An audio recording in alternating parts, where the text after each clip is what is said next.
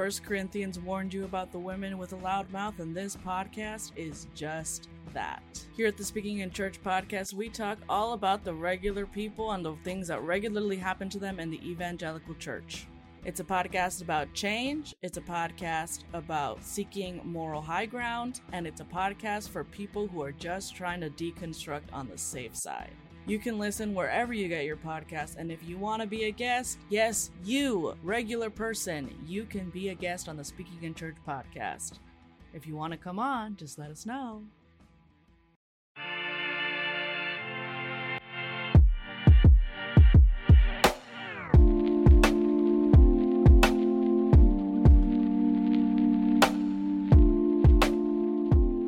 Hey, welcome to another episode of Recovery.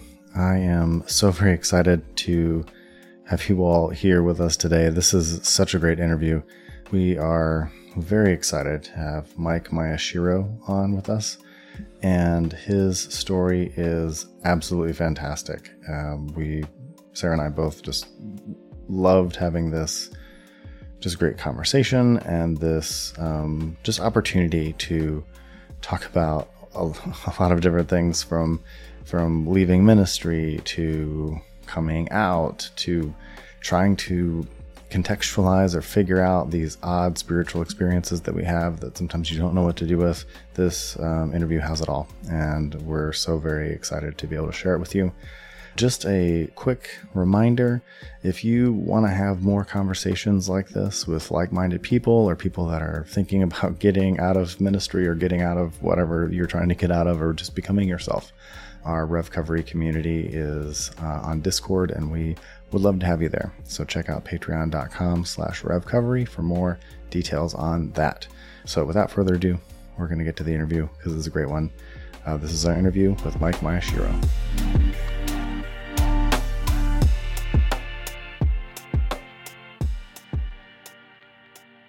Hello, friends, and welcome to another episode of Recovery. We are excited today to be welcoming a friend. I decided that you were our friend, Mike. You're welcome. And this is a show, of course, as we said in the introduction, for folks who have been in ministry, or maybe you volunteered a lot, or maybe you're switching your careers. Maybe you were a surgeon and it is not working for you anymore, and you just need someone to talk to about leaving something that a lot of other people think is good. So this is a place for us to chat through those things. And we're excited today, again, like I said, to introduce our friend, Mike. So Mike, you are ill-prepared for the question that we start with. We always ask people, like, how long were you in and what were you in for, which either can refer to ministry or prison. So Mike, how long were you in?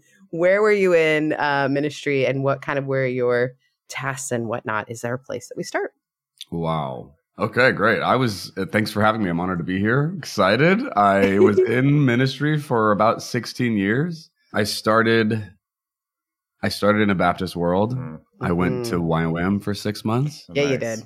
Yes, I did. And then landed at Bethel Church in Redding, California. So my Christian arc was, a little colorful. The Baptist to, I would think that pipeline is pretty big, like the YWAM to Bethel. Right? Yeah. I think that's true. Yeah, there are a lot of YWAMers there. That's true. But I don't know that a ton of Baptist people go to like YWAM. I don't know if that's a huge shift. Or maybe not. Maybe like what I understand is Baptist is not the same. Baptists have so many different stripes. That's true. I think technically they're like congregational, so any church can be anything, but kind of. It's an odd thing. I recognize, too, that I never introduced my co-hosts today, but I'm Sarah and this is Justin. But usually I usually say, I'm Sarah and this is, and then for whatever reason, Justin pauses for an exceptional long time. I see what I'm doing is I am, it's like a bit of performance art. I'm channeling the whole identity crisis that comes with recovery. And I am unsure even of my own name some days. So yeah, that's fair. We've all been there. Mike, I would love to know. So YWAM is, for those who don't know, we acted like everyone would know. YWAM is a youth organization, youth-ish, right? Like it does mission work. What's it stand for? It's Youth with a Mission. Yes, youth with a mission. Yep. So those who aren't involved are youth without a mission. Yeah. We're all YWAMers one way or another. Yeah. Yeah. And so it is, how long is it usually for? Depends on the schooling, but the discipleship training school is like the opening introductory course, and it's like 6 months. Okay. And then there's a lot of options after that, but yeah. Right. Some people do, like our friend Kevin did an Amazing Race. They did that. Yeah. Is that YWAM related? Not the like TV one. Right. Yeah. No, it's a similar kind of thing, but different organization. Yeah. And then I think Corey Pig, did YWAM as well. And it's definitely this sense that you often go to foreign places. Is that correct? Yep. And it's almost like it has that sort of clubhouse feel, like a Young Life sort of vibe. Is that right? Mm-hmm. Yes. Yeah. And I work in a coffee shop, so I hear people talk about these things all the time. I'm on the corporate side, so I can just like stop and listen.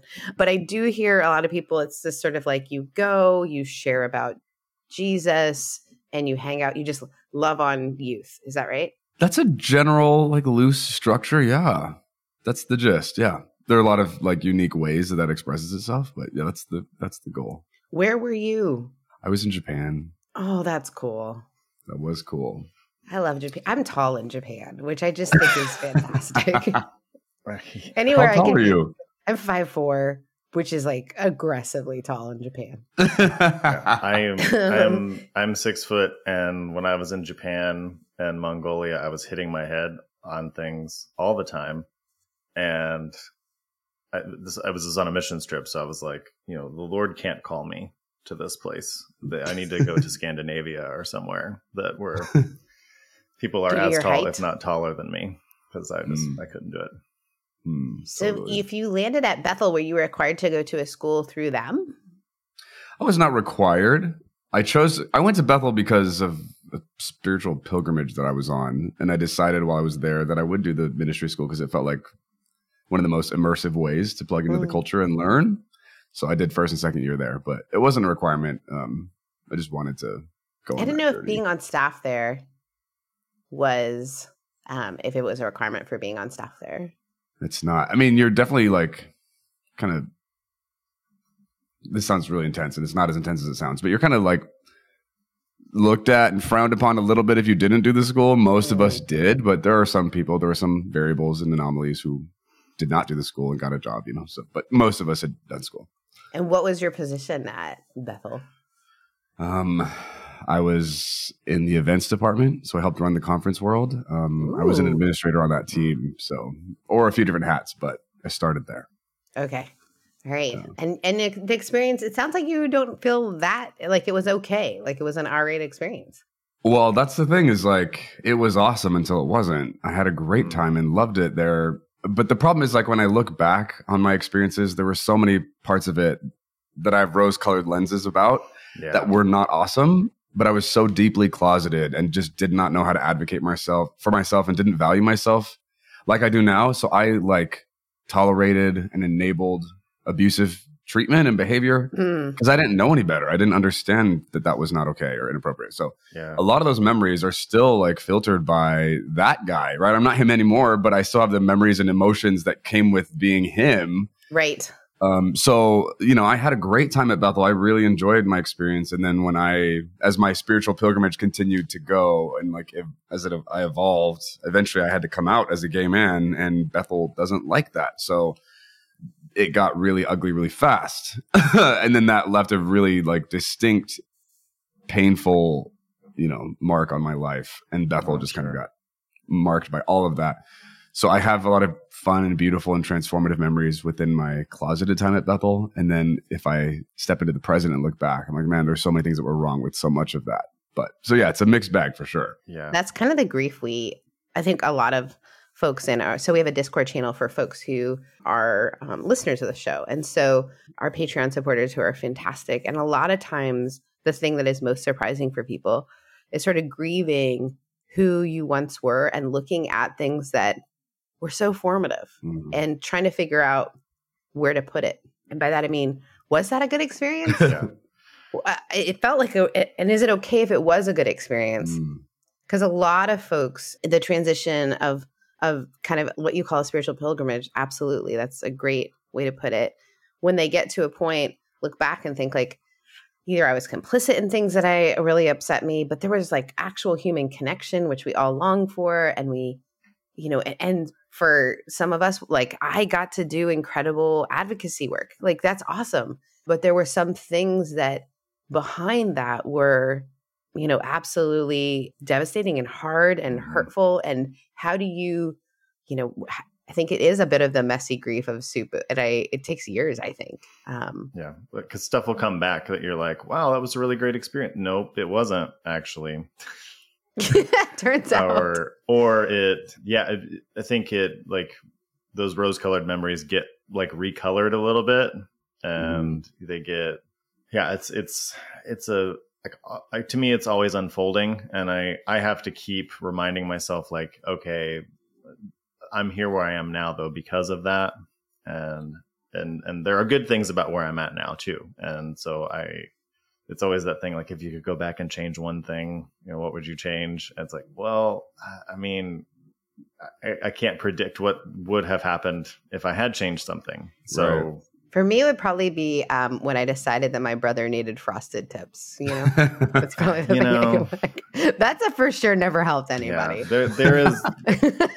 Yeah, true. Because I wasn't really good at it and turned orange. But I think there is just this sense of like, how do I look at something and both see it as the thing that developed me into who I am, right? Like, Mike, you got all these skills and gifts, and in a weird way, you got a platform for people who need you now. And I'm not trying to put pressure on you, but people whose lives have been, where would they go? I mean, one of the things that I love about your social media is the moments when you share, because both Justin and I have experienced this, and I think you experience it even on a bigger level, they have nowhere to go to have the conversation. Yeah. So if they themselves are queer, there's no one who can just sit with it and care for them and tell them like it's a safe place to go, but also for people who are trying to make that transition, and there's nowhere to go. And so if you had not yourself been closeted, what would the story look like? And that's a hard thing. How do you, both the thing that damaged you has, what Richard Rohr, Father Rohr, calls a wounded healer as well. Like, how do you, and it's so messy because I'm not glad that Mike went through that, but also like what a gift it is to the world, right? Totally. It's a tough question. Like, what would you change? I'm like, that's true. If you changed, something back then, what would you lose? What are you giving up? Yeah. When you change that. Yeah, that's true. That'd be tough. So as you sit with it, so if you don't mind going back to, could we go to your most painful time? Let's do it. By the way, for most of our guests, the weird thing is 2016 is like they're like, it was 2016 for whatever reason. There was like a huge transition for so many people. I feel like this podcast could be called like, so in 2016, ... like, because it. Yeah, well, actually someone today or yesterday, I was again chatting with a group of people, and this girl was like, yeah, they're kind of like, that neighborhood's like a little January 6th. And I was like, oh, okay. I know exactly what that means. Exactly. I'm thinking now we just drop dates. It's like, Yeah. But how, so you worked in events, and obviously not obviously, like when did you yourself think this isn't working? Like, so you're deeply closeted for a long time. Had there been like 1 foot out? Was there ever anyone within the structure that you were sharing that with? Were you honest with yourself? Can you share a little bit of that? Yeah. Of that really painful story? Yeah. Well, so part of the story is like I started in events, and then as I was working at Bethel, I was just very connected to people, and I got invited to lead mission trips for the school and take interns and mentor them for the 3rd-year program. And then I started teaching in this ministry school, and I got kicked out of school, by the way, like the last day of 2nd year. I got kicked out for being gay. Somebody outed me. So that was drama we had to work through. So I got way more involved than just my job and that. So you're saying you were gay before? I'm just kidding. I just love when people are like, when did you become gay? That's not how that works. I thought you were exposed to like a couple on television and then they made you gay. I thought, wow. No, I found this. I found this like queer book in the back of the Bethel bookstore. And A banned book. Read it. And then, yeah, it was a banned book that was just sitting back there. And I read it. And then I just like all of a sudden like turned gay. It was really awkward. Wow. Was that the Bible? I'm just kidding. Yeah. So in all of that, I was fully immersed. I loved what I was doing, what I was a part of. I wanted my future to be Bethel. You know, like I had found it and all that. So I had been honest with a couple of people. I told a friend of mine in first year, and then she's the one who outed me in second year. And that's the reason I got kicked out. And then because I got kicked out, I had to work with a couple of leaders. I didn't want to just run and like leave. I was like, what do I need to do to like, you know, still be involved? I still wanted to participate at the school and, you know, anyway, so they gave me a few hoops to jump through. I had to do some inner healing, some sozos. I had to join the men's sexual purity group and some counseling and, you know, some conversion therapy type stuff. And so I did all those things. And, you know, at the time it's like, cool, whatever. I'm going to get through this. But in hindsight, I'm like, God, some of those things that they said to me, the things that they made me do or like required of me, like that was really inhumane and inappropriate. And like, I didn't know any better back then. So I just went through it. But now I look back and I'm like, that was really harmful and like really messed with how I understood myself and was able to move forward in my life and experience really intimate and important parts of myself. Mm-hmm. So it's like, that's really sad in hindsight and like awful and a big part of why, you know, I speak out and do this stuff that I do now. But anyway, did all those things. And so a few people in that process knew that I struggled with being attracted to men or with same-sex attraction or whatever. Mm-hmm. I mean, I struggle with being attracted to men, guys. I'll be honest. Sometimes it's a struggle, you know? We're not that great. I'll be honest.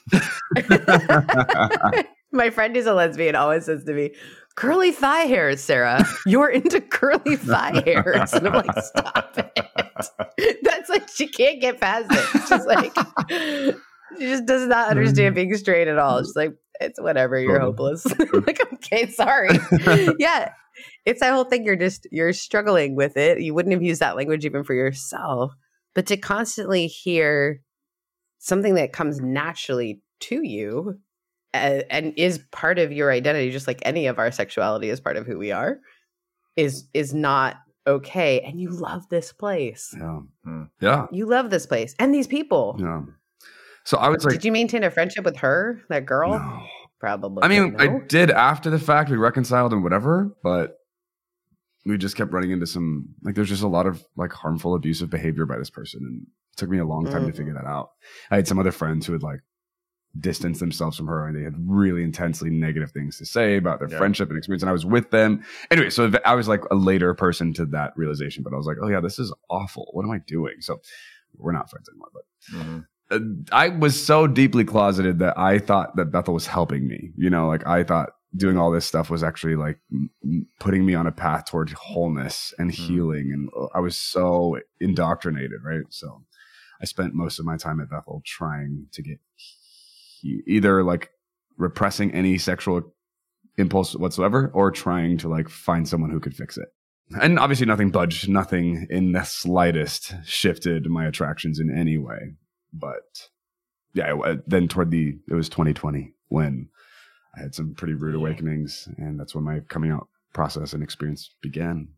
And as that's beginning, you're obviously, had you seen anyone go through it in your community? Like, did you know where it was headed? All I had seen at that point, that's an interesting question. All I had seen from people who were gay at Bethel was that they left.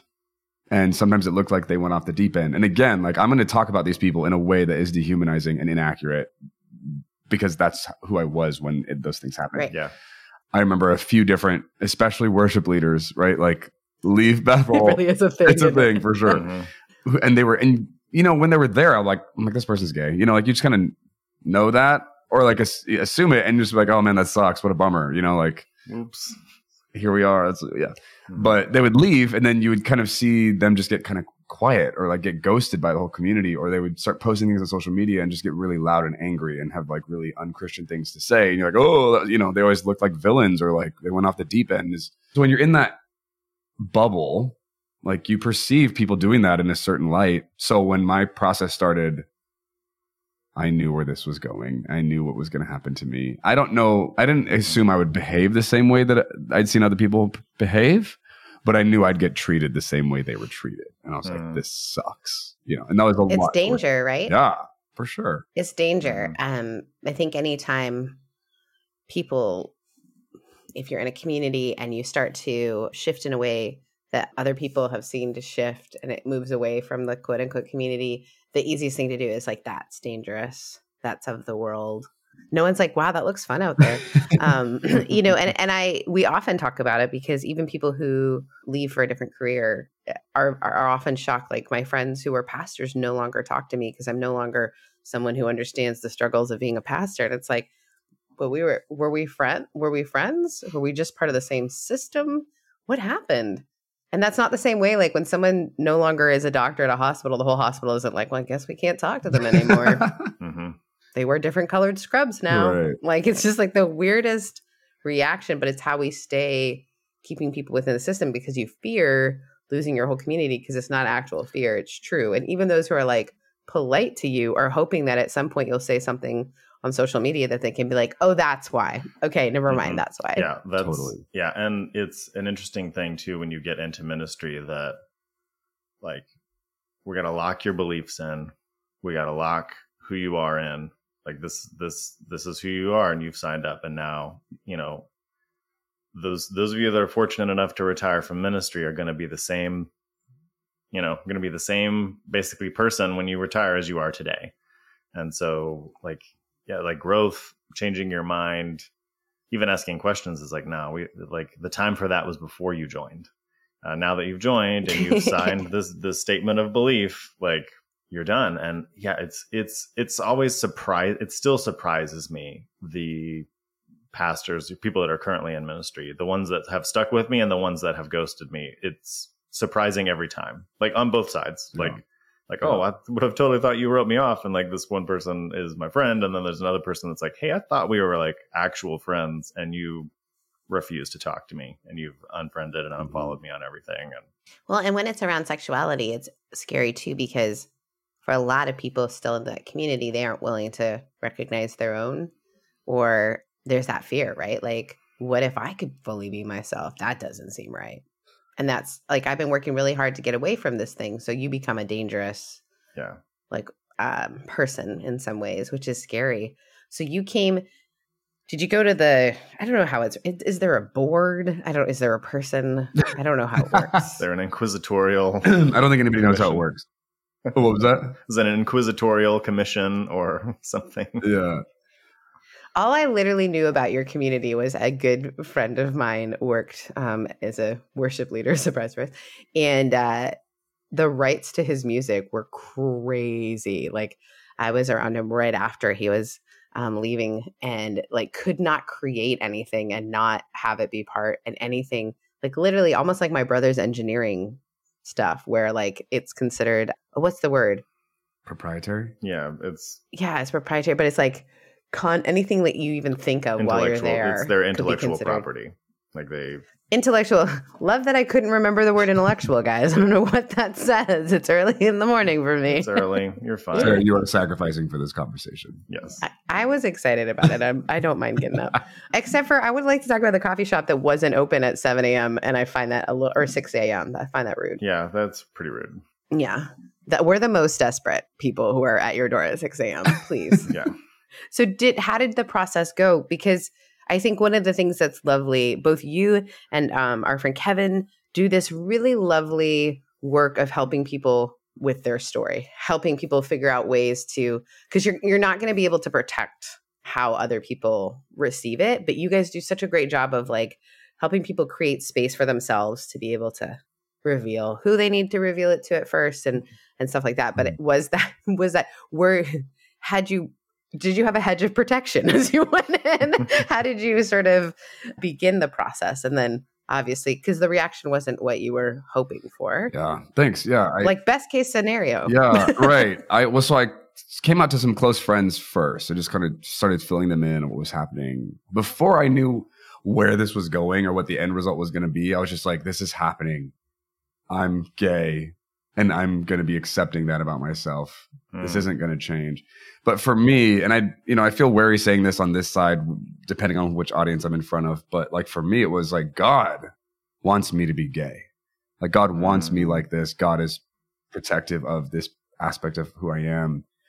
despite my best efforts and years of wrestling and resisting, like this won't. That gives you goosebumps because you got to, it wasn't resisting your faith. It was embracing it was actually like me, moving forward in my faith and my conviction. So it got to a point where I just like my spiritual conviction was like, I can't do this anymore. I have to embrace, which I know is unique. That's not a lot of people's experiences coming out, but that was mine. And I was doing this because I was trying to be as faithful as I was capable of being at that point in my relationship with God and who I knew God to be. I had some pretty explicit experiences with God where I understood them telling me, I want you to be gay, which again, like I know that's not common, but that was the onset of my pilgrimage that landed me in YWAM that took me to Reading. Like it was always about my sexuality and I didn't want to know that. So it took like 16 years of these experiences before I finally in 2020 was ready to like respond. So I told some close friends and they, were a little overwhelmed, didn't know what to do. They loved me, trusted me, but this was like controversial, volatile, dangerous territory. So we got to work through that. And then I started talking to some leaders at Bethel. And the thing is, there was no like due process for me. And I think this is probably common for a lot of people, depending on what level of leadership you have at Bethel. There's not like a clear path on who you're supposed to talk to or who you're supposed to report to. And I was probably more of a variable because I wasn't working for Bethel at that time. I was still teaching in the school. I was still taking interns. I was still leading mission trips, but I was doing all of that for free. So kind of like we were talking with Janice, like all that was volunteer. I did it for fun. I did it because I wanted to. Yeah. So I went to a couple of leaders that I looked up to and who were part of my process at some point in my sexuality journey. And I hoped that they would at least hear me and like maybe be considerate. Like, what if God is actually saying this to me? What if this is true? What if we could talk about this?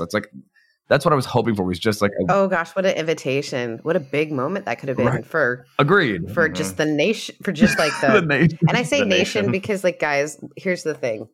For some, yes, in Canada, because Bethel, man, it is fascinating. Even cultures that are not evangelical have been affected by the Bethel movement, the Hillsong movement. Mm-hmm. I mean, get some good jams and people will like, it can absolutely, I mean, Taylor Swift, if it tells us anything, people will get behind some of this and it like becomes identity. And then if it becomes identity, it means it can harm your identity. Right. So I can't imagine a church like that. We talked about Baptists earlier, like Rick Warren deciding maybe having ovaries doesn't mean you can't talk. Like, like that was like, and people are like, oh my gosh, now I can go to seminary. Like everything's different. And, some of us are like a little too late, a little too, wow, it took you 54 years to come to that conclusion. I know. Bless. When it doesn't harm you at all. Like I have a tough time with allyship in any form when there's no risk. I get it. Like some of his dude bros, theology bros are questioning him, but he's like retiring. He can say whatever he wants. I say all that to say, had that moment, that invitation for them to shift their theology, it could have been like such a boom. Yeah, agreed. Because like we're looked at like crazy progressives, right? Yeah. Like for me to be like, I actually think like you are made in the image of God. People are like, you think of everything, like it's just it's muted. But for people who have that kind of form of Christianity to have been like, let's pause and see, it would have been huge. It would have been, yeah, you're right. I agree. It would have been massively impactful.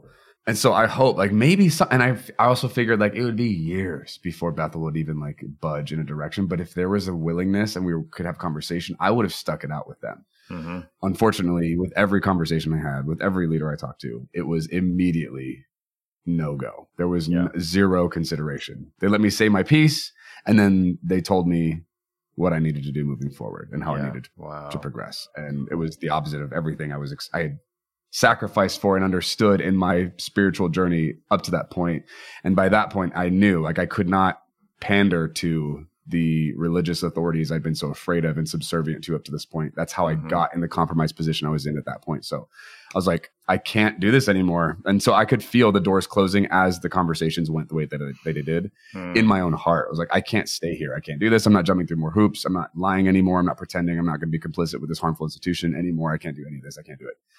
So those I tried giving leaders there that had a relationship with me a chance, and they all blew it. There was like zero listening. It was awful and frustrating. They were cordial. They were polite. They were like respectful of me as a person.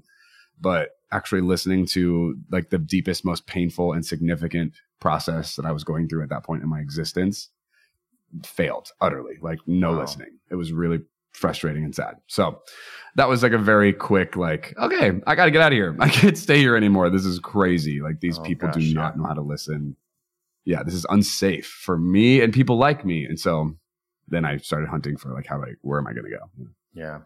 Wow. And you had at that point, you already had a bit of a platform because of being a teacher, and then you were a speaker at the time? Yeah, I was traveling and speaking all over as conferences, workshops, churches. Yeah. And I loved it. I mean, I want to be doing that again. I don't know if I want to do it in churches anymore, but like I want to do that. I love like public speaking and teaching. Same. Yeah, but I was doing that, and I knew like I was going to lose all those things, and sure enough, exactly all that stuff. It's interesting, like that when you get into ministry and you're good at that, like that's one thing that that's not so like immediately transferable into the corporate world or wherever you go next. You know, like there's not a speaking circuit just like randomly for folks. Right. Sarah and I are trying to make one what you're, if we can, but we miss it. But you end up missing it, or you just don't get it as much. And gosh, Mike, so much of your story. I mean, I didn't have my personal sexuality piece attached to it, so it's very removed for me. But like, I do remember that feeling of like having the big meeting with the board and being like, I'm going to shoot my shot, and it may not work, but like this is an opportunity for this church to be something more than just conservative church number 6 in this town. And like, I remember those feelings, and sometimes I'm like, I wonder if it was like just delusions of grandeur, maybe a bit, but it was like this is my opportunity. Like, and I'm not going to miss this moment, but like, it feels like everyone in that room missed it. And, then you got to dust your feet off. And that's so hard. I love how you frame it as an invitation. Like you were inviting them, that's so cool. And they missed it. Yeah. Like they missed it. Has anyone turned a corner and chatted with you since? You mean like on leadership at Bethel? Yeah. Well, you don't have to say, but folks that had those conversations with you, has there been? Because I found like I had an experience where I went to a luncheon I was invited to. First of all, they thought they were really progressive because there was a lady in the group, because it was all the lead pastors of our city, and they had a whole thing about whether or not to invite me, and one gentleman was pretty sure I shouldn't be invited. And so he spent my first meeting talking about how you should schedule sex with your wife. And part of me wanted to lie and say I should schedule sex with my wife, except I'm not queer. So I didn't want to do that. But so I'm in this meeting, and this guy gets up there. He starts talking about his miracle family. And I was like, oh my gosh, he like went through infertility. This is an interesting story. Plot twist. No, he was still gay, but said he wasn't gay and had met his wife, but he had been living in sin in Palm Springs, which sounded like a lot of fun. But he was like talking, and every guy in the room was looking at me like, what is the progressive going to do? Because a lot of my families were queer at my community. And I was like, he was talking about how God saved him from that and blah, blah, blah. But some of the guys that were like, oh, this is so great. Like to hear you can like later, like a week later, we're like, that didn't sound right. Can you? But I was surprised because they were the ones that I was so shocked. Have you had any of those turn around? I've had a couple, former leaders of Bethel try and like broach conversation with me, but I've not seen anybody turn around, at least at that tier. Yeah. Mm-hmm. I've had a couple like reach out who were like someone at Bethel at some point and probably aren't anymore, who are affirming, and I was surprised. And like aggressively affirming and like really strong allies. And I'm like, wow, that's beautiful. But, we've all left Bethel. So no one at Bethel who's still part of the institution or the machine has turned that I've personally experienced. Mm-hmm. Yeah. Whoever at Bethel is listening to this is like, oh man, we were worried. Yeah, totally. It's like secret. We thought maybe. I mean, that is the hard part too, because people that are still involved in the participatory side of it. And so that the action is still going to be, if somebody says, hey, this is who I am, that what the actions still are. Mm-hmm. And they include therapy that tells you there's something super broken about you.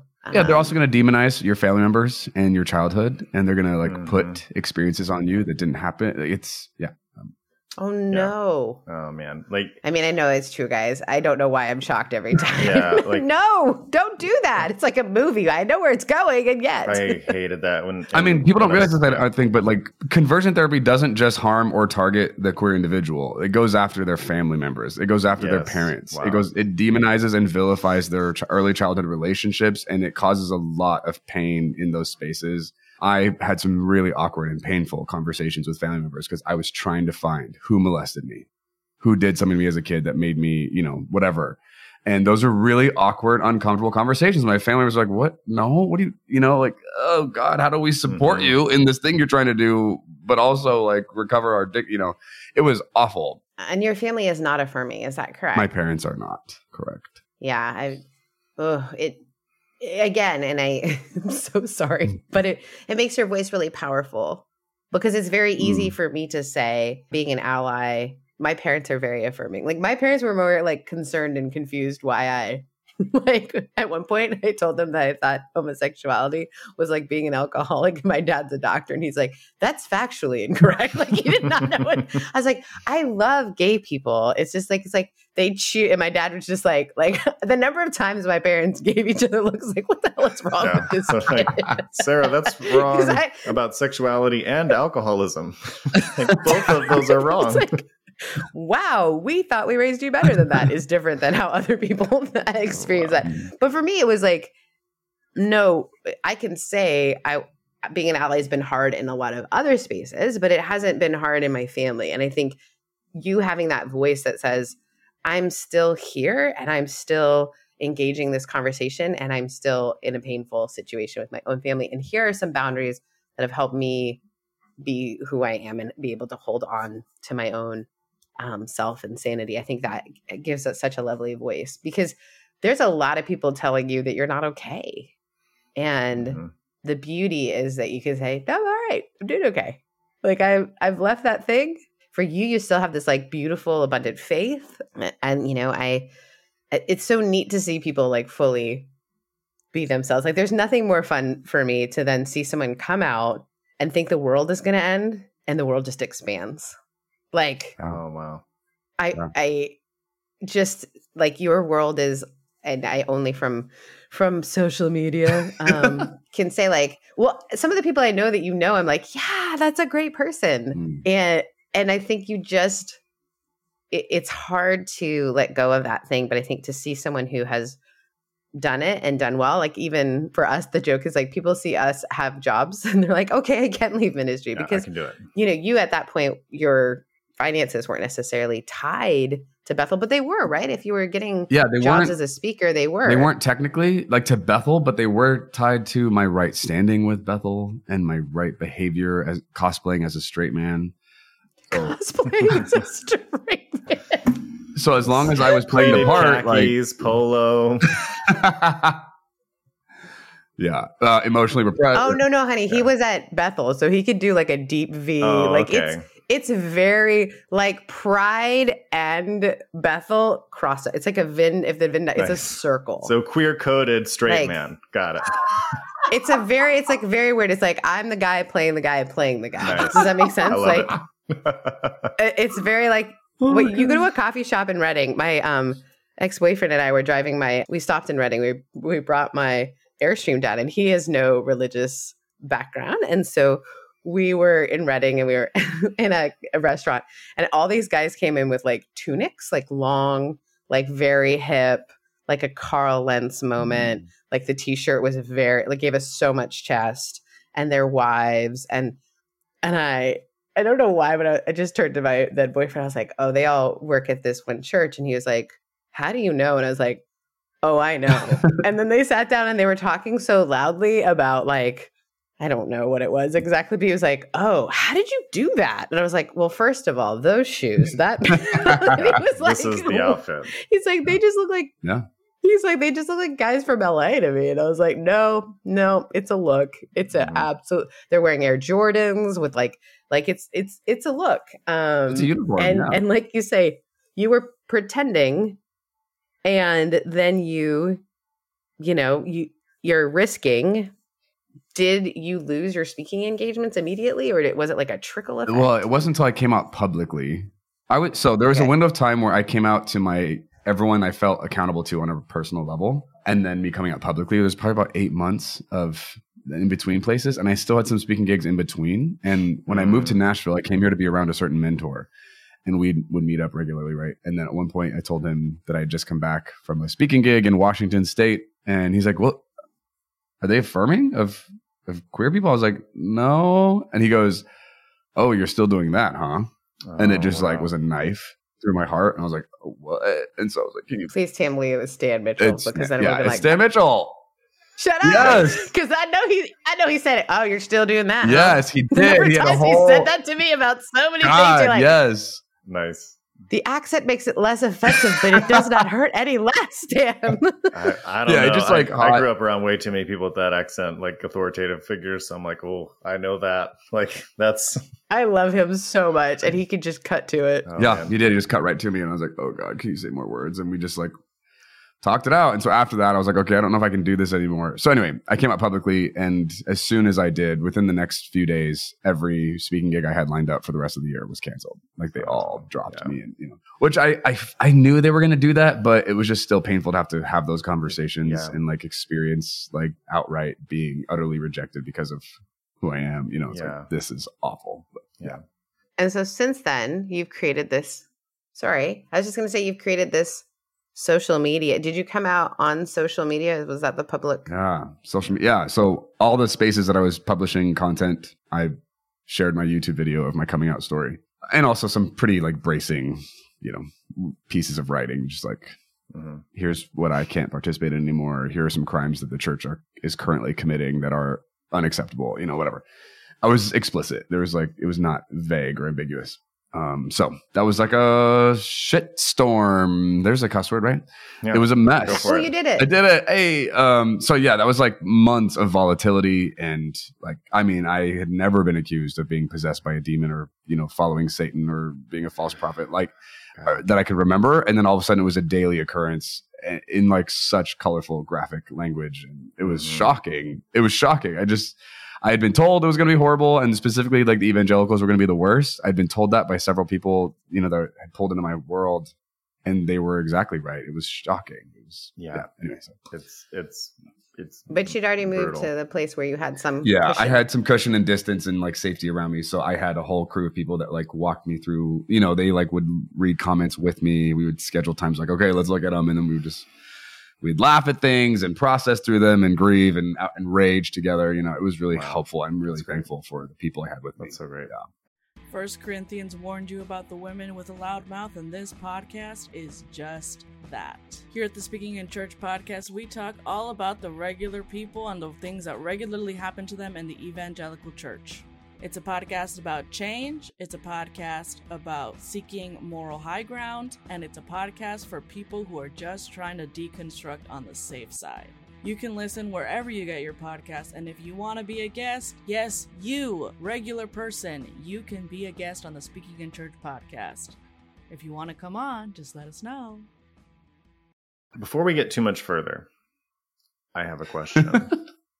That I can't imagine what that question is going to be. Yeah. He's been sitting on this the whole time. And it's time He's for it to great, come you're out. queer. You take care of a lot of people. That's awesome. Yeah. So happy for you. We're just going to have a little comedic speed bump here before we get into what you're doing now. So you were at events at Bethel. So I feel like you are perfectly positioned to answer this question for me. I've had a lot of friends, a surprising number of friends that were at Bethel, quote unquote, that saw the Lord appear. And I'm not even going to doubt the experience. I just want to ask this question. And then that the Lord appeared with this glittery, shimmery something in the air. And when I say surprising, there are people that I'm like, this guy is legit straight shooter. That's like, oh, wait, no, this happened. And God was there. So you can confirm, you can deny, whatever. I'm just going to open it up. What is with the glitter at Bethel? And do I need to convert back to Christianity, or is what is What is happening? For the glitter? For the glitter. I'm here for the glitter, guys. Yeah, totally. Yeah. All right. Buckle up, children. Here we go. Okay. Helmets on. Yeah. I also just want to apologize in advance. I'm sorry for what I'm about to tell you. Okay. But I'm going to tell you what I'm about to say to you is my God's honest truth. This is what I experienced. Okay, cool. So when I came to Bethel, I had heard, when I got hired on staff, I had heard specifically more back behind the scenes stories of a glory cloud, of gold dust, of like gold glitter. Like there were different forms and verbiage people would use to try and express things they'd seen. The guy who was in charge of maintenance pulled out his video one time, his phone, and showed me some clips of like, I don't know, I guess gold glitter swirling through the air. I watched a video in the Bethel Sanctuary of this. I don't know. And I'm like, I don't know what the hell is this? What is this? Because I'd never seen anything like that. And this guy was also like not a very superstitious person. Although I'm like, if anybody's at Bethel, like, are any of us not superstitious? Yeah. So there's that caveat. And when I came to Bethel, I was a pretty skeptical person. I consider myself pretty analytical, like intellectual. I think critically. Even when I was there, I did that, and I had that reputation, and people were really interested in my classes. I think because I was really honest and was like interested in accountability and like substantiating what you're claiming and where, Anyway, so that's who I am and how I function. And I went to a service one Sunday night. I had just started working at Bethel for a few months. It was a baptismal service. So they had a Baptist. I'm so nervous. I know, be nervous. I'm nervous. There's a baptismal tank on stage. I don't know. Doesn't know you feeling. I'm so nervous right now. At least it's not a funeral. Yeah. Keep going. During worship, people are being baptized on stage, right? And so people are cheering and whatever. And then somewhere halfway through the worship set, I'm on the front right side of the stage, like in the front, in the mosh pit type space, right? Like standing in the mosh pit or whatever. Like I'm in that space. Jesus mosh pit. Yeah. And then on the left front side of the sanctuary, you hear a bunch of screaming randomly out of nowhere. And so you kind of look over and you see hands at the bottom where people are pointing. They're all pointing up, and I'm looking and I'm like, what are they pointing at? What's happening? And the room kind of starts to shift. So they'll be like, what's going on over there, right? Because there's like an uproar. People are freaking out. Mm-hmm. And meanwhile, there's a kid like, I'm getting baptized. Right. Hello? Take a picture. Looking.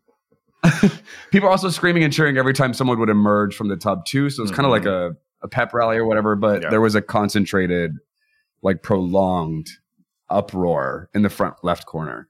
And then probably 2 minutes later, there starts to be screaming where I'm standing, like all around me, and people are pointing up. And I look up above where the worship team is, right? Just in the air. And I swear to God or the universe or source energy or divine love or whatever the hell you believe in anymore, this is what I saw. Mm-hmm. I did not see a cloud. I did not see glitter. I saw little flecks of golden light flashing in the air, like all over the sanctuary. Like, and I looked behind me and it was in the air behind me. It was just in the air, and it was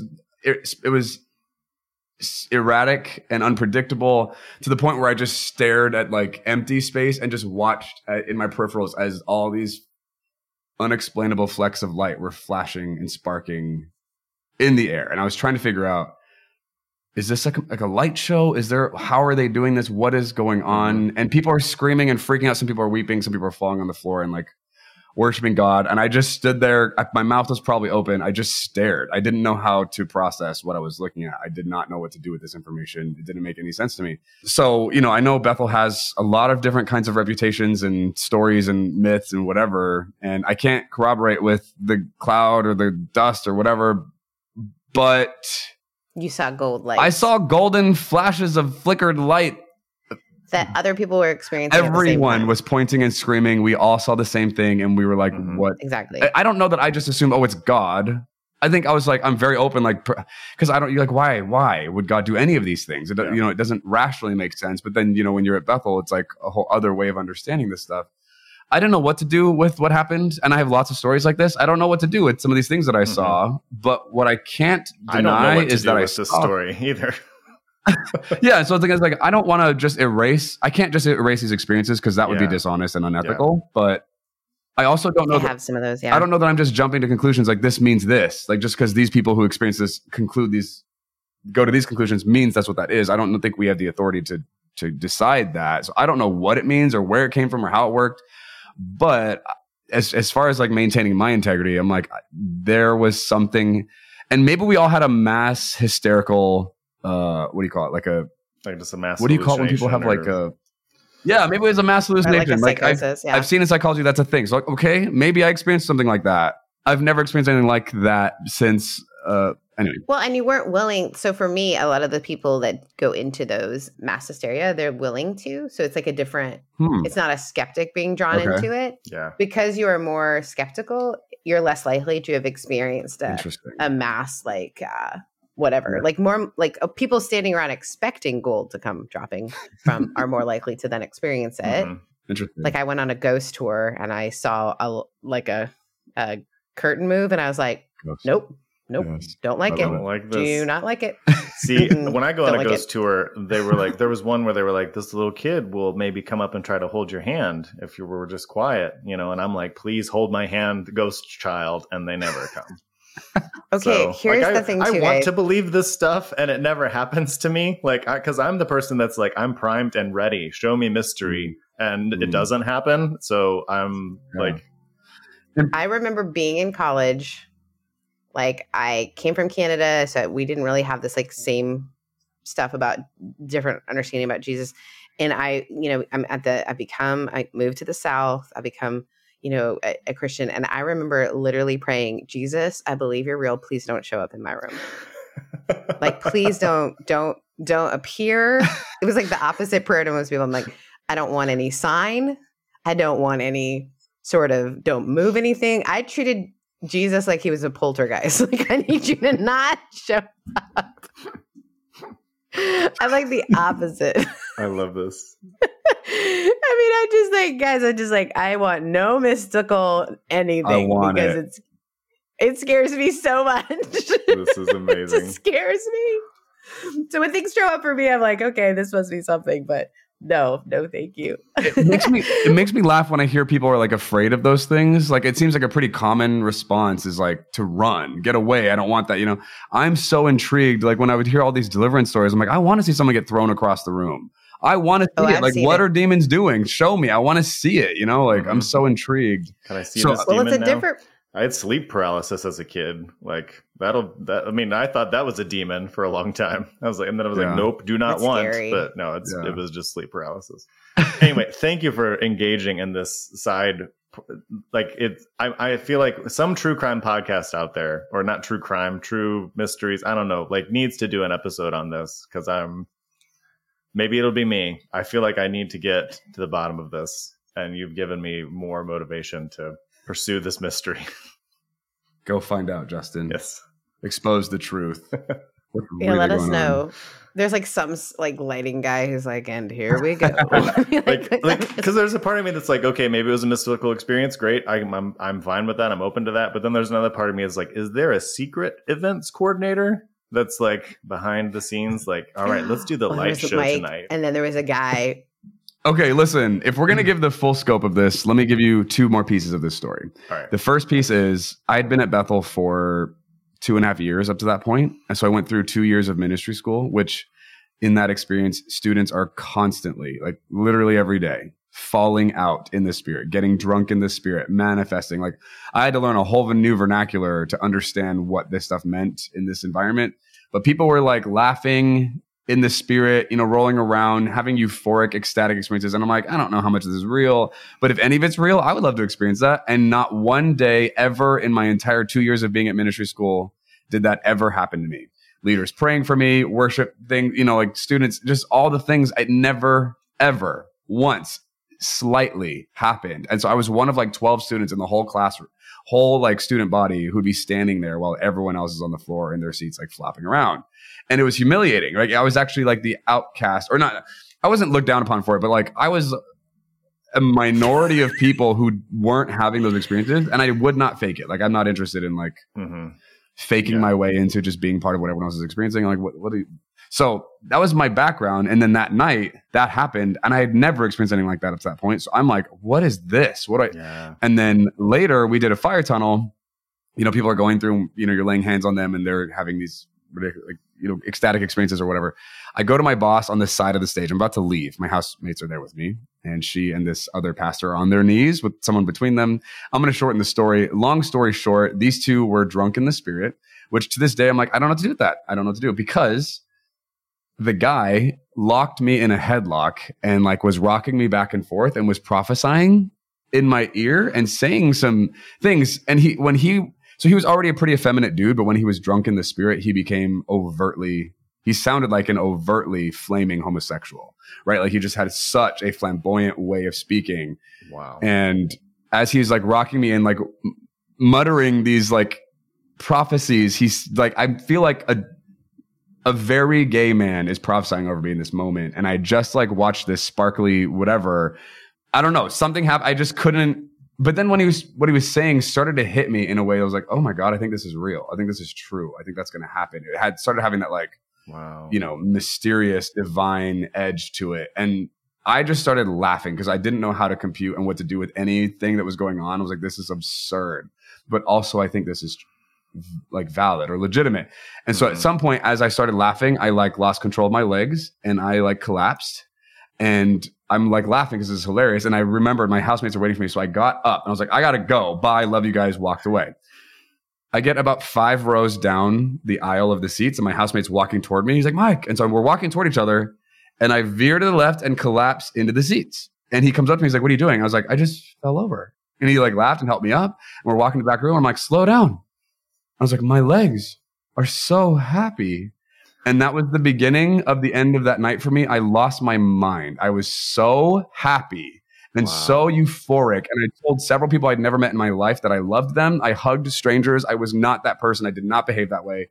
It was altering. I'd never been high. I'd never been drunk. I'd never experienced any kind of, you know, substance that would alter my state. I felt so good. I went to bed that night, like pleading with God. I'm like, please do not let me wake up tomorrow different. I want to feel like this for the rest of my life. I never want to not feel like this. And the next day I woke up and I was normal. I was so disappointed.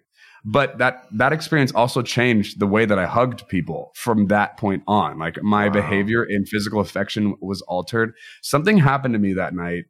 I've never experienced anything like that since. I've had moments that were kind of hinting to going to that state of consciousness a couple of times, like on mission trips and things, but nothing to that degree. And that was the same night the light show sparkly thing took place. So I don't know what to do with that. I don't know.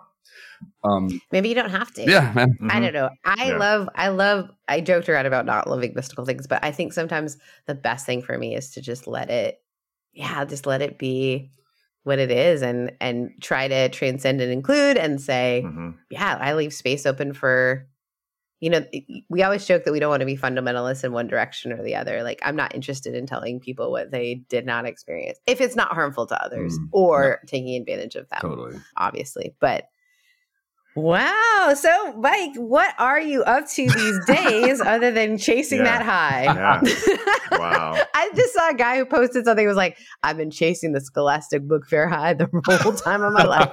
I'm like, I feel the same way. I love the Scholastic Book Fair. You were chasing that like happy legs. I'm going to call you happy legs from now on. God. Yeah. I mean, listen, if I knew a way to get back into that space to go there in myself, I would do it in a heartbeat. When we're not recording, I can tell you some ways to get back in that space. There are some things you can do. Put you right back there. Happy Justin. Nice. Okay, sorry. The question is, what do I do? What am I up to now? Yeah, what are you up to now? We want to make sure we share it with folks. Thanks. Yeah. So, I mean, I'm pretty active on Instagram. I put a lot of content out there. I'm actively trying to like just create pieces of content to articulate my experience, to speak to people who are still probably me 5 years ago, me 10 years ago. Like, I want to try and just help, especially closeted queer kids in evangelical spaces, like know that that's not it. That's not the end. They don't have to live like that. There's freedom on the other side. You don't have to walk away from your faith or your spirituality to be who you are. Anyway, so that's like a big like drive for me. And Instagram is probably the most dramatic and prolific space that I working. I have a podcast called Confessions of a Reformer. I have a YouTube channel, Mike Maeshiro. So I'm putting out content in those ways. I have a website, MikeMaeshiro.com. And so I do coaching, consultation. I have a team of coaches who work with me. I also hold like group space for people to come in and have like more of a group dynamic to process through, whether you're deconstructing or you're a queer person with evangelical background and family members that you're trying to like survive and work through. Like I hold spaces and work with people in that. So that's kind of the gist of what I do at this point. Oh, Mike, it's so great. And I am so grateful that just our paths cross and you have been such a big part for friends of mine and that we never met before. It's incredible. I know. So grateful for you taking the time this morning and this evening, this afternoon, whenever people are listening to this. Thanks for just taking the time. Yeah. And we can't wait to follow up with you and see kind of where this journey is leading you. Because you're still doing such incredible stuff. And So great. mostly Justin's going to be like, did you see this lights Did you again? see the Did you dust? see the lights again? That's going to be his biggest question. Friends, thank you for joining us for another episode of Recovery. And I do want to point out something that I think is pretty unique about Mike's work, and that is Mike's ability to speak to folks who are doing allyship work as well. So not just for folks who are queer. I just want to say just a great follow, kind of to see how we can stand in some gaps for folks. I think you do a great job of giving suggestions It's cool. and Justin and I often talk about, we don't want to be part of dismantling stuff. We're about generative things because there's a lot of things that should be torn down. Absolutely. But we also want to make sure that we're building and putting things into the world. So thank you, Mike, so much for doing that. And thanks for joining us. Thanks for having me. I was honored to be Thanks. here.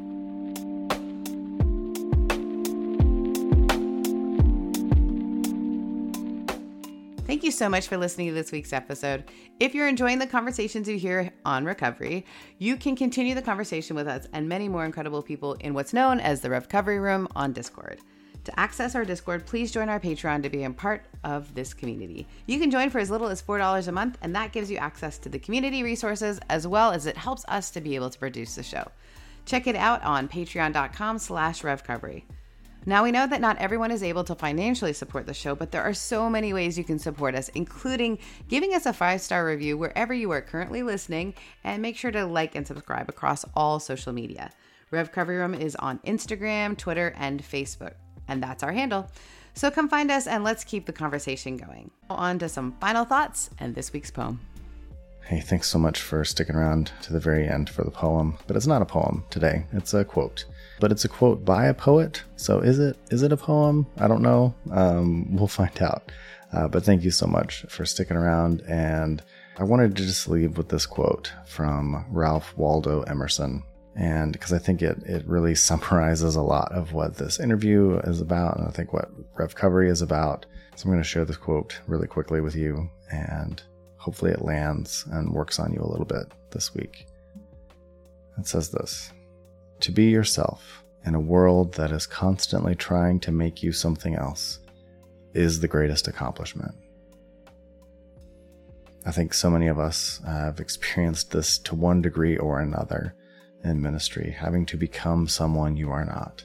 And this interview was definitely a picture of that, but I think a lot of us have these moments. And I just want to say, becoming who you are, coming to terms with it, discovering yourself, this is a noble and worthy cause, and one that is not inherently selfish, because ultimately people that understand themselves and who they are good for the world, are good for the community.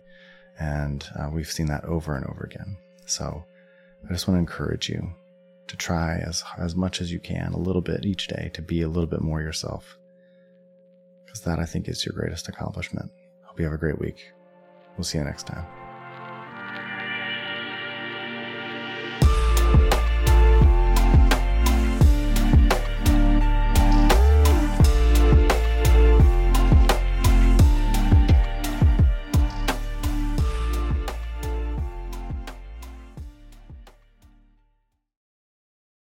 First Corinthians warned you about the women with a loud mouth, and this podcast is just that.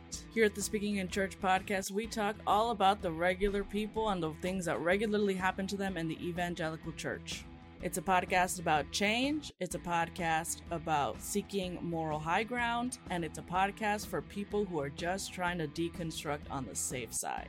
You can listen wherever you get your podcast, and if you want to be a guest, yes, you, regular person, you can be a guest on the Speaking in Church podcast. If you want to come on, just let us know.